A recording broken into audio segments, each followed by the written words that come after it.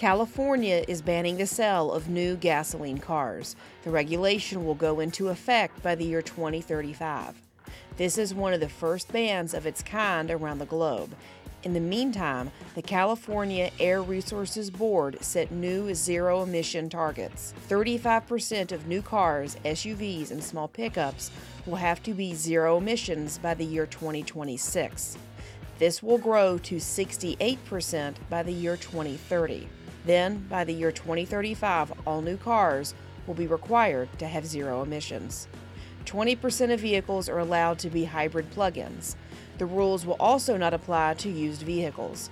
15 other states have copied California's zero-emission guidelines, and they are expected to follow this one as well.